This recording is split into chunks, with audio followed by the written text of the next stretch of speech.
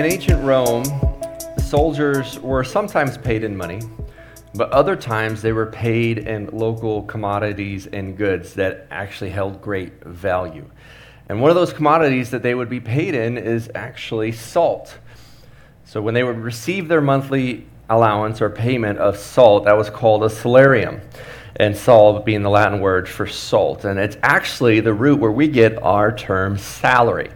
And so if you want to talk about someone receiving salary, the first time that was used was really actually when someone received a bag of salt. And so next time you get the direct deposit or your paycheck in the mail, we can be grateful now that you're not paid in just a giant bag of salt. Or if you are an employer in the room and you're thinking of ways to get creative, who knows, maybe that could still work today. But salt was very valuable and was used for many things. And then another image I want you to think about as we jump into this morning's message is that in 1839, there was a gentleman named Sir Jon Kragel who coined the term photography by combining two Greek words. So a photo really means light, and then graph means drawing of. And so the word photograph really just simply means a drawing of light. And so as photography as an art form was starting to take shape in the 1800s, and then through the 1900s, it took a lot of effort to go and create something, to use light, and then various chemistry to capture light, and then to have the chemistry of the light to then go and produce an image of something that would produce great value. Well, this morning's message is entitled Salt and Light. And that's because Jesus used these two pictures to describe the life of a Christian. We are wrapping up our series entitled Stories of the Kingdom, where we are taking a look at the stories of Jesus and seeing how they relate to the church and practical everyday life. Now, most parables are centered around the kingdom of God and then the heart of the king, talking about Jesus himself, that the kingdom of God is like a treasure found in a field of great value. That the kingdom of God is like the master who had these workers, and we talked about how he hired these different workers and how he paid them the same, and how in the scheme of eternity, we are like the 11th hour workers, that we are receiving God's grace and generosity. Then 2 weeks ago, we talked about how you have the picture of the prodigal son, or really prodigal sons, and how there was a father, owner of a house, who showed both love to the rebellious and then the religious, and how rebellion and religion don't save us, but rather it's only through Jesus Christ that we can be saved and our identity is secured. And then last week, we took a look at the story of the Good Samaritan and how Jesus really is the Great Samaritan. And that he gives us the picture that the best time to meet a need is now. And that when we love and serve people, that's not a way to life, but rather that is a way of life. That we can go and meet the needs of the people around us. How religion really asks the question, who is my neighbor? And by assumption then is asking, well then who is not my neighbor? In other words, who can I ignore or judge or leave out? And while religion asks, who is my neighbor? Jesus simply says to be a good neighbor and that you can meet the needs of the people around you. Now, these are some great stories that are called parables, and a parable can be defined as a practical story Jesus tells to illustrate a spiritual truth. The root word of parable means to bring alongside or to align, and so you take an invisible spiritual reality and explain it through a practical, everyday story or illustration, and we get a little bit of insight into the heart and character of God. And then we describe the kingdom of God as really the power of God working through the people of God. Now, kingdoms were really a common understanding and place and way of ruling in the time that the Bible was written. And so when Jesus came and kept preaching on the coming of the kingdom of God, they thought Jesus was coming to become a physical king. Now, one day he will return and he will physically reign. But the kingdom that God was speaking to at the time was a spiritual one. And so when he died as payment for our sins. And when he rose, he defeated sin and death itself so that those who believe in him, that believe in Jesus as Lord and Savior, will be saved, have eternal life, and then a meaningful life now. And so now they live in a spiritual kingdom. And so we live in this age that's seen as an already and not yet. Jesus already came. Jesus already died. Jesus already rose again. And so the kingdom of God, the power of God is already working here on earth. But it's not yet fully realized, which means that while there is good in the world, there is also still evil. There is still brokenness. There is still sadness and pain. And one day, God will eventually deal with all those things. Jesus is returning. Satan will be cast into the lake of fire for all of eternity, and there will be no more death, no more pain, no more suffering. But in the meantime, every day between now and that day is an opportunity for somebody else to get saved, somebody else to come to know him. And so we, in a sense, get to be the people of the kingdom. And then we get to bring this message and bring that with us. That's why when we pray the Lord's Prayer, we pray, thy kingdom come, thy will be done. And so when you pray that, you're praying a little bit of heaven, a little bit of God, a little bit of God's kingdom into your relationships, into your marriage, into your parenting, into your workplace. And while most of the parables in the Gospels deal with the character and heart of God himself, today's parable actually is about you and me. It's actually a description of who we are as people and our role and responsibility within the kingdom of God. And so if you're taking notes, I want you to write this down, that your faith is bigger than you. Your faith is bigger than you. We live in a culture and in a time where we get mixed messaging. For example, it's commonly said, or has been said, famously said, that it's not what your country can do for you, but what you can do for your country, right? It's like sacrifice, freedom, let's go. But then we also want everything personalized to us, right? That's why we have restaurants, you have In-N-Out, or you want your burger put this way together at Chipotle, I want this, I don't want this, right? And you go down, and everything we want is customized. And now we watch entertainment that's customized to us. We have shows and movies recommended to us. When we order things on Amazon that get there within like 10 minutes, which isn't crazy that it can happen. I swear, not only does Amazon listen to you, it knows your thoughts. You can think of something, and then all of a sudden it'll appear in a sponsored ad the next day. And it's crazy how it does that. But we want everything personalized to us. And so out of that vein, people often then say, oh, well, religion, faith, that's me. That's my thing. It's a private thing. It's a private matter. Now, that kind of makes sense on the surface, but not in reality. Here's what I mean by that. Take your relationships, for example. If my marriage, there are aspects of a marriage that are private, right? But if we went in public and I never acknowledged my wife as my spouse in public, there would be problems, wouldn't there? Like if every time I left the house, I took off my ring and just set it down and say, don't worry, hon, the marriage is private. So no one will know that I'm married out in public. How do you think that would go?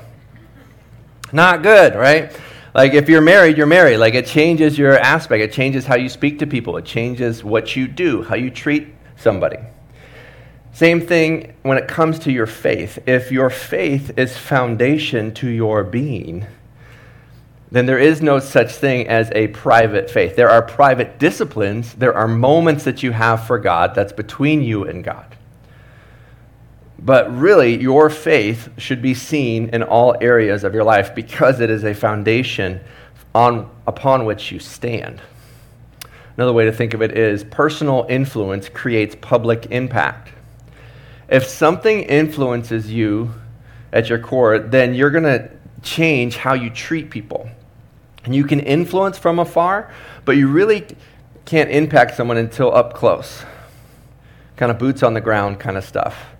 Like, what are you doing in the relationships that you have with people that you can make a change or make a difference?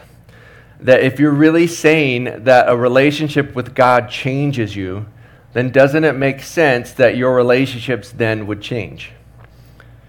Faith alone saves, but saving faith is never alone. If someone sets you free from a prison cell, the door is flung wide open, and they come back the next day, and you're still just chilling in the cell, and you're like, what's going on? He's like, whoa, no, trust me, I'm free. I really am, but I just don't want to go anywhere. Like, no, if you've been set free from a prison cell, you want to be as far away from that prison cell as possible and to live free in the same way. If Christ has set you free, then shouldn't we be people who live as free people, who live with joy that we proclaim about? And so we're going to take a look where Jesus describes the kingdom. And I want to give you some context before we jump into the passage together. It's found in the gospel account of Matthew, who was a tax collector and turned disciple of Jesus. And if you don't have a Bible, we actually have some nice new ESV Bibles out there. We'd love to give you one just as a gift to you today. The verses will also be up on the screen. But in Matthew chapter 5, really, this story of salt and light, this parable, is found in what's called the Sermon on the Mount. This is the most famous sermon of Jesus, right? They didn't have podcasting back then, but this would be the one that would have gone viral, okay? But ironically enough, it really wasn't a massive mountain that was there. It was really more of a rolling hill, but Sermon on the Rolling Hill didn't really catch on so much. And I would go as far to say that it's not so much the location of the message, but the weight and the meaning of it. And so while it's called the Sermon on the Mount and has been for 2,000 years, I think it's more accurately described as the mountain of the sermon. Because there is so much material here. There's so much depth and richness to it. Imagine just a mountain filled with gold that you have to go in and mine. There is so much power and freedom and truth found in the words of Jesus. It can change your life. And so the story is in the middle of that. And the second thing is I want to take note of is that not only is this found in the Sermon on the Mount, or what I would call the mountain of the sermon, is that it follows directly when Jesus teaches the Beatitudes. And there's 9 blessings that he says in there. So some of the common ones there would be, blessed is the poor in spirit, for those inherit the kingdom of heaven. Or blessed are those who mourn, for they will be comforted. Blessed are the meek, for they will inherit the kingdom of God. And it goes on. And those things kind of make sense. I mean, it's flipping the world upside down. It's seen as an upside down kingdom. Because in a world that valued pride and power and oppression and strength and riches, Jesus comes in. And also, I want to make note here too, when he starts the Sermon on the Mount, there's this huge crowd. And in Matthew chapter 5, verse 1, it actually says, and Jesus sat down and began speaking to them. So he didn't speak from this place of like, you need to listen to me. He's like, okay, you know what? You want to know the meaning of life? He like sits down and says, all right, listen in, lean in. And he starts teaching them. It says, as the world values one thing, let me tell you what it means to be blessed. Let me tell you what it means to be in the kingdom of God. To be humble, to be meek, to be the peacemakers. And all of those sound religiously good. But then one of the last ones was, blessed are those who are persecuted. I don't know if I want that one, though. Blessed are those who are rivaled in their for my name's sake and for righteousness' sake.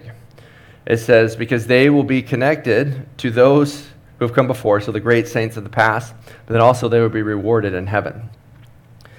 And so there's this crazy picture, a huge crowd. You got the disciples. Jesus is chilling on this rolling hill. He's speaking to them the meaning of life. He says, here's the way of the kingdom. Blessed is this. And it kind of builds on each other. In fact, we could probably do a whole sermon series sometime in the future on that. It's such a powerful picture. And he gets to the last one and says, blessed are the persecuted. And it's like, wait a second. And he goes, okay.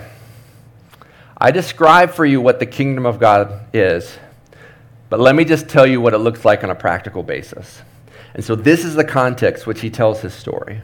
So he just listed out the blessings. Blessed are the meek, blessed are the poor in spirit, blessed are those who mourn, all those things. And then he comes and says, let me tell you what your life will look like if you do all these things. Verse 13 in Matthew chapter 5.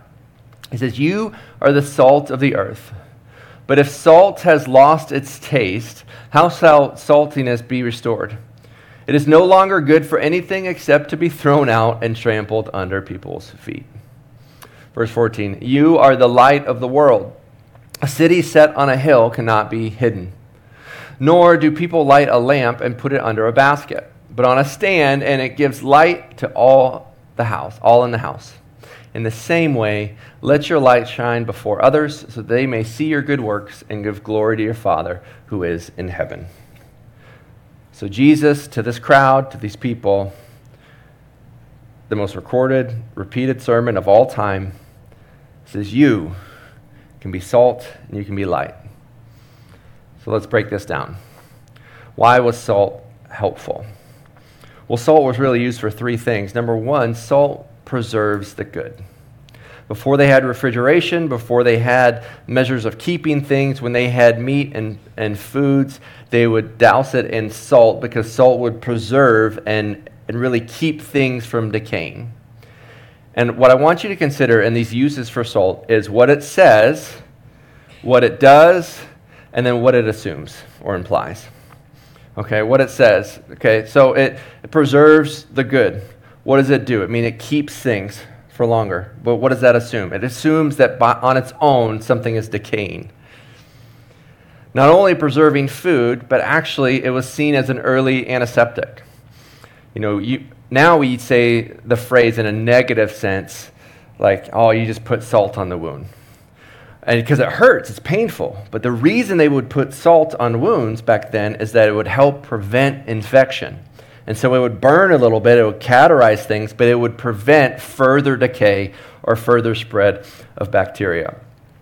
Even today, in today's age now, when you think about the winter weather that comes, if you go up to Flagstaff or up north, and people put salt on the ground. Why? Because it prevents the hardening or the freezing of the ground, and it keeps things, it gives traction.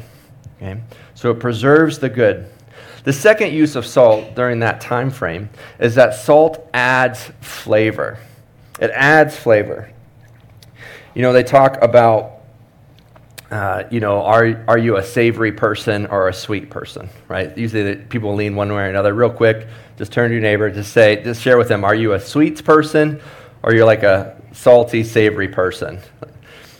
Okay, you can share. I am a both. I know it's probably not appropriate there, but I'm a both. You give me some brownies and cookies, I'm in. But it's hard to pass up some chips and salsa, right? I rarely finish a meal at a restaurant if there are chips and salsa involved, because by the time the meal comes, we finished 10 baskets, it feels like, right? And I feel like you even have a separate chips and salsa stomach, because I'm not that hungry, and then you start eating, and the next thing you know, the basket or the bag of chips is gone. It's not good, right? But I love it. I love it. Well, salt adds flavor. If you don't want the chip that has all the salt on it, right? That's a little much. But have you ever had a chip that had no salt on it? It's it's kind of bland, right? It's missing something. And then even on food itself, not only does it add seasoning, does it add flavor, it actually helps bring out the flavor within the food. So there's existing flavor within food that if you put some seasoning on it, it helps bring that together, which is awesome. I was on vacation this summer with family, and we were staying in a little Airbnb, and it was a nice condo. It had a kitchen and everything, but it didn't have salt and pepper. And so we were making food, and I was like, all right, I'll just run to the store and get salt and pepper. And I was like, oh, that'll be cheap. And I went to the little gas station right next to where we were staying, and I swear they charged me $1 million for a smallest thing of salt and pepper. And I looked at the cashier, and it was really? It costs $1 million? And they were like, and? It's all right, here we go. Why? Because we wanted it for the food, because without seasoning, food can be very bland. Right? And so it adds flavor as well as brings out the flavor. And so it adds flavor is what it says. What it does, it brings it out. But then what does it imply? It means that without it, it can be tasteless and bland and vague. Okay. Now, the third thing that salt does is that salt creates thirst.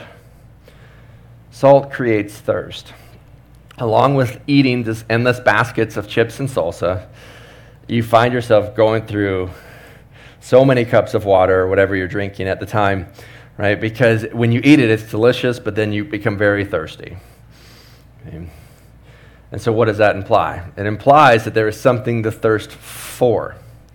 Now, Jesus gave this picture to an audience that valued salt, who people were receiving their paycheck in forms of salt.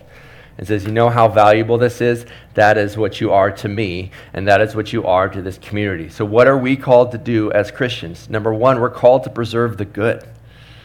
We are living in a decaying world. We are living in a world filled with wounds, filled with things that have goodness, but is going away when left by itself.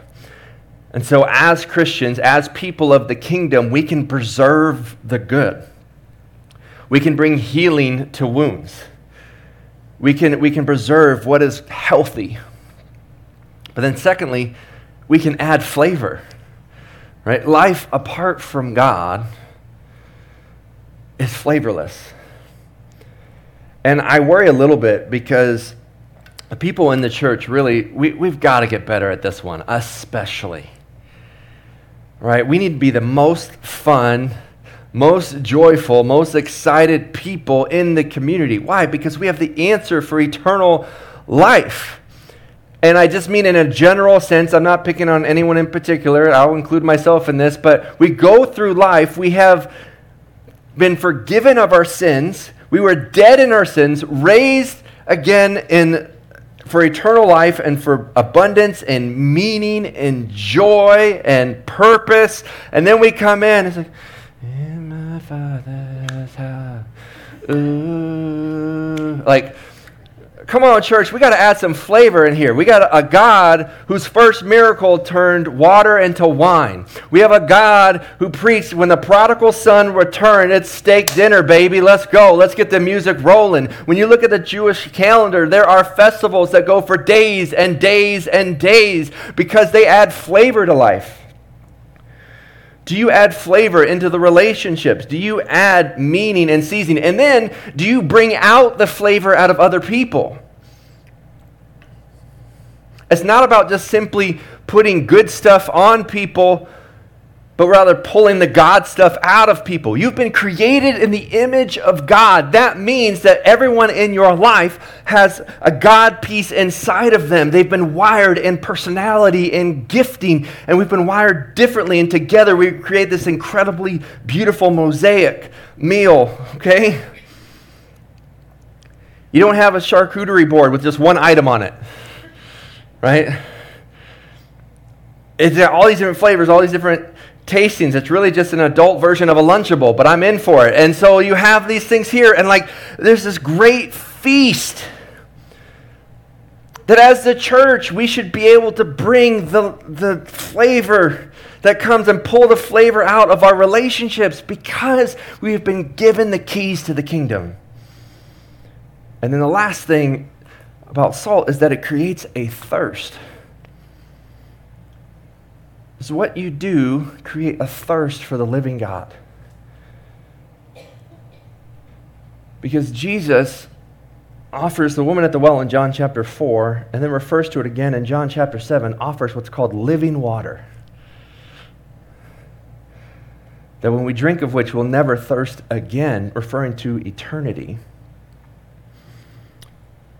The Apostle Peter writes a letter, 1 Peter 3:15 says, always be prepared to give an answer for the hope that is within you. But if you have to be prepared to give an answer, that means that your life begs the question. I don't know if our lives are begging questions. Right? I've shared this before, but when you go to Costco and you have to show your receipt before you leave, the purpose of the receipt checker is that they want to make sure that the receipt matches what's in your cart, right? You want to know what's already been paid for is in your cart. I think the world is like that. They're checking the receipt of Christians, right? Oh, it says here you've been given blessing, but I see bitterness in your cart. Right? It says here joy's been paid for, but I don't see any joy in there. Now, the beautiful thing is that God works through all people. And we see this because God used a hated man like Matthew to write the letter that we're talking about. And so he's not saying perfection. He's not saying be perfect. But our lives should create a thirst for God. Our lives should be different. Because as the church, as people of the kingdom, as people of faith, it's not just something we hang on to in our private moments of the private days.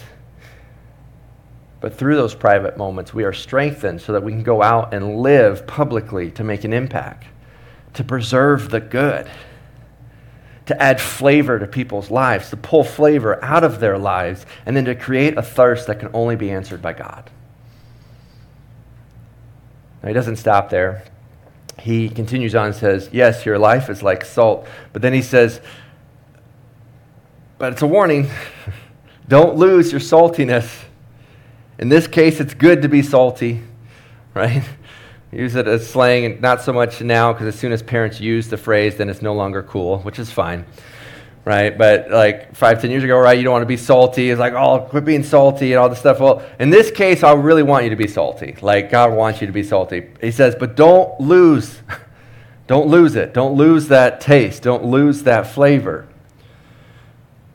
And I don't think he's talking about salvation. We can get into it because it's really a parable. It's just the way of life. And he's just really giving us a picture of it. But how does salt actually lose its effectiveness? Well, it loses its effectiveness when it becomes contaminated or diluted. And I wonder, as a church, both here locally, expressed through Mission Grove, but then globally at our large capital C church, I wonder if there are spaces where we have become really contaminated or diluted. That we have lost our effectiveness and our voice in the community because we're really not that different than the person next to us. Right? We're not really preserving anything. We're not adding flavor. Right? If you've ever thought to yourself or had someone say, you know, well, I want to be a Christian, but I don't want to be like that guy. I want to be like that girl. Sadly, Christians are probably the number one thing that keeps people from Christ. But before we get there, it starts with self, right? We don't want a church of hypocrites, but if we didn't allow hypocrites into the church, no one would come. Because we all have areas in our lives where we judge. But let's not be that. Don't be the person that keeps people from Christ. Right? We're called to be different. That doesn't mean you have to be weird. Okay? Some people are like, oh, I'm being persecuted. No, you're just odd. You know? You know, you're just mean. You're not being persecuted. Just don't be a jerk, you know? like we love them. Like, oh, man. I was like, I don't know. You know? But what if we were the place that comes and thankfully through the power of God can be renewed in our saltiness, renewed in our flavor, renewed in our preservatives? And said, I know the world is decaying, but I'm going to preserve what I can. I know that the world is tasteless, but I'm going to add flavor of the joy of the Lord. I know that the world is craving, but what they're really craving at their soul is God. And then Jesus gives this other picture. And I love that Jesus speaks to the senses, because one is on taste, right, and feeling. But next he goes to light, which can be seen. Light does 1,000 different things, but let me just share 3 of them with you. First, light illuminates. Light illuminates.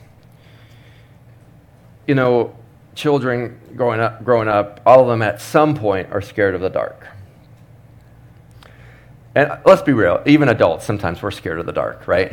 I mean, it's for different reasons, right? Like when you're a kid, you don't like the dark because you don't want monsters to come get you. As an adult, you don't like the dark because you don't want to bang your knee on something when you get up to use the bathroom in the middle of the night. Right? And you laugh because it's true. Right?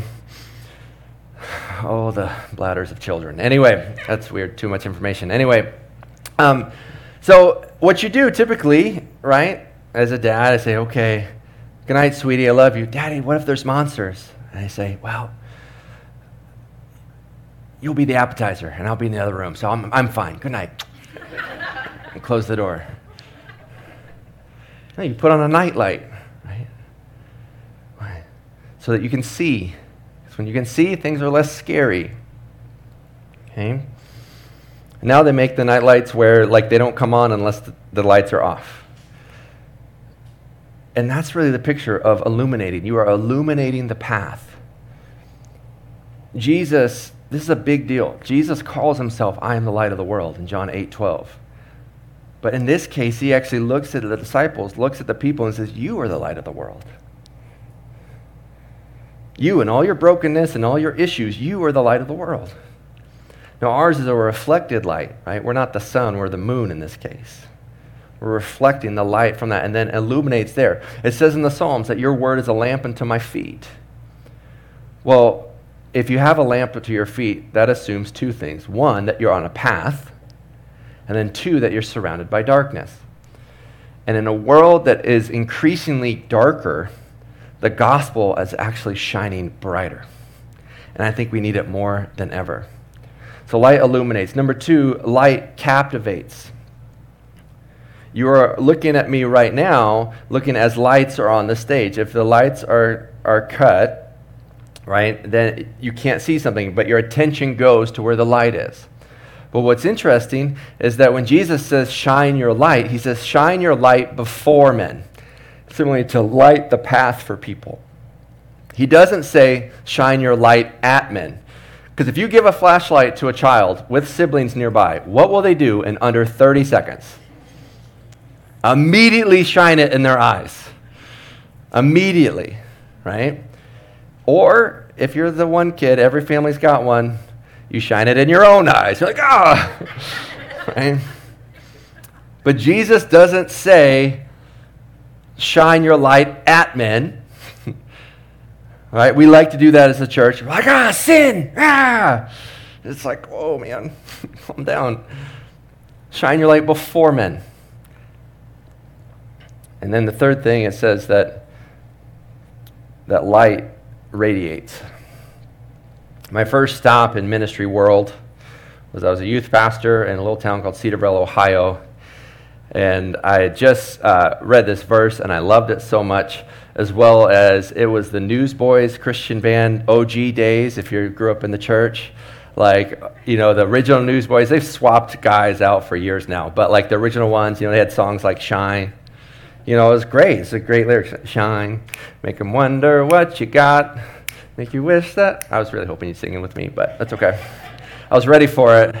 Nathan was with me, okay? That's your homework, to go listen to that. But we would sing these songs and about shining, and I read this verse and it was shining. So we actually called the first student group, my first ministry I ever led was called Radiate.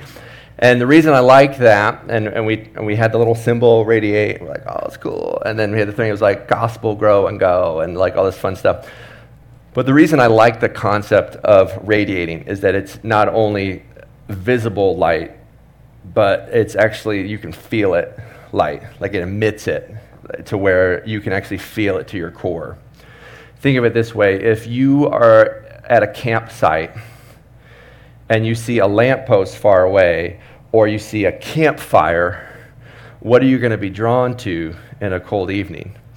You're going to be drawn to the campfire because not only can you see the light, but you can actually feel the light. You can feel the warmth that comes.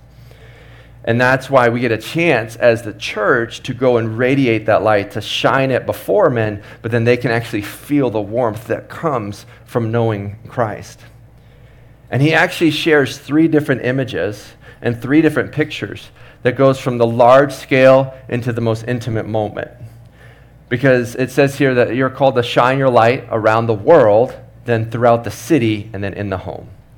He says, you are the light of the world. That's pretty powerful. That's pretty expansive. Then he says, a city on a hill cannot be hidden. He says, you notice that city. And this is before electricity, before all of these things. And so even just the candlelight or a campfire or a torch was noticeable. But then it gets even more personal, and it says, even in the home, you don't put a basket over the lampstand. Rather, you shine it so that everybody in the home can experience that. So let me ask you, is there a space where you need to shine? I think collectively as a church, we can shine throughout the whole world. We've been called to go and make and multiply disciples, to reach the world with the good news of the gospel. But I think sometimes we think, oh, wow, that's massive, that's overwhelming, so I can't do anything. But then he gets a little more narrow and says, hey, a city on a hill cannot be hidden.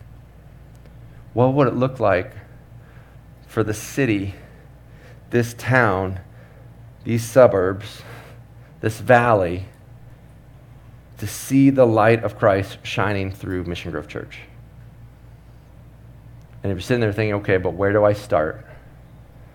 Let me just ask, are you bringing light into your home, into the most intimate relationships, with spouse, with kids, with friends? Because our chance right now as a church is to shine.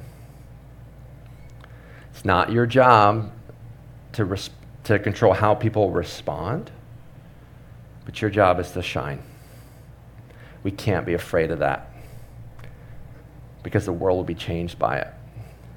Because when they see it, they're not going to look back at you and be like, whoa, nice lights, bro. It's not like, you're the person holding the spotlight onto the stage, right? Unless your kid is like the spotlight holder, no one notices that person in the play, Like no one goes, wow, did you see the spotlight worker in that play? I mean, it's amazing, right? But that's our job. We shine the light, we reflect it so that people then can give glory to God, the true light. See, I said at the beginning of this morning, I said, your faith is bigger than you. It's because you have a job to do. And that faith alone saves, but faith that saves is never alone. And half-brother of Jesus, James, wrote this in James chapter 2, verse 18. He says, someone will say to you, you have faith and I have works. So show me your faith apart from your works, and I will show you my faith by my works. What he's saying is be salt and light.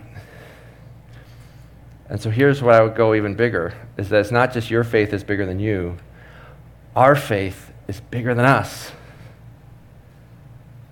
Mission Grove is not just simply about the people in these seats, but it's about all the people who are not yet in these seats.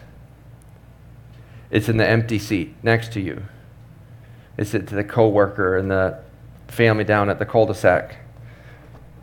It's a conversation. It's a text message. Because this is so much bigger than us. Next week is a great opportunity as we have these cards just to pass out, just to text, to invite someone. And so I challenge you to go and to do that, because this message is too good not to share. And you don't have to be perfect. You don't have to have a seminary degree. You don't have to have your life all together and all figured out. You simply have to be salt and light to the people around you. Right? Like, man, John, I'm messed up. How can I invite someone to church when my life isn't right? Like, use it to your advantage. Go out and be like, hey, man, you should come to church. They even let me in.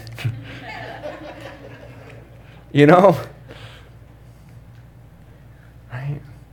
When you allow the gospel to change you, to change how you speak, what you watch, what you see, your attitude, your actions, you start to preserve the good. You start to add flavor into the meaningless things of life. You create that thirst that only can be answered by God. And then we shine our light. Yes, we're broken. Yes, we're messed up, but we can shine. We can share. We can encourage, because our world needs it. And God's invited us into the process. He looked down in all of our brokenness and all of our issues. He looked at, think about it. He looked at Peter, who was going to betray him, who was going to fall, was going to mess up. And he knew that ahead of time, and he said, you are the salt. You are the light. And 2,000 years later, God's looking at us, invites us into his kingdom, invites us into a relationship, and says, I know the world's dark, but that's why I sent you. I know the world is bland, but that's why I sent you. Let's go and be salt and light this week. Will you pray with me? Dear Heavenly Father, thank you for all that you've given to us. That in our brokenness, God, you save us. You've blessed us. You've given us forgiveness of sins, joy and meaning and purpose. So let us go and be salt and light to the world that desperately needs you. We pray for every single person that's in this room or watching online or listening later. But God, then we pray for everyone who's not here yet, that we think the best is yet to come. So let us reach this world. Let us reach this city. And let us start in our home, shining our lights for you. We love you, God. In your son's name we pray. Amen.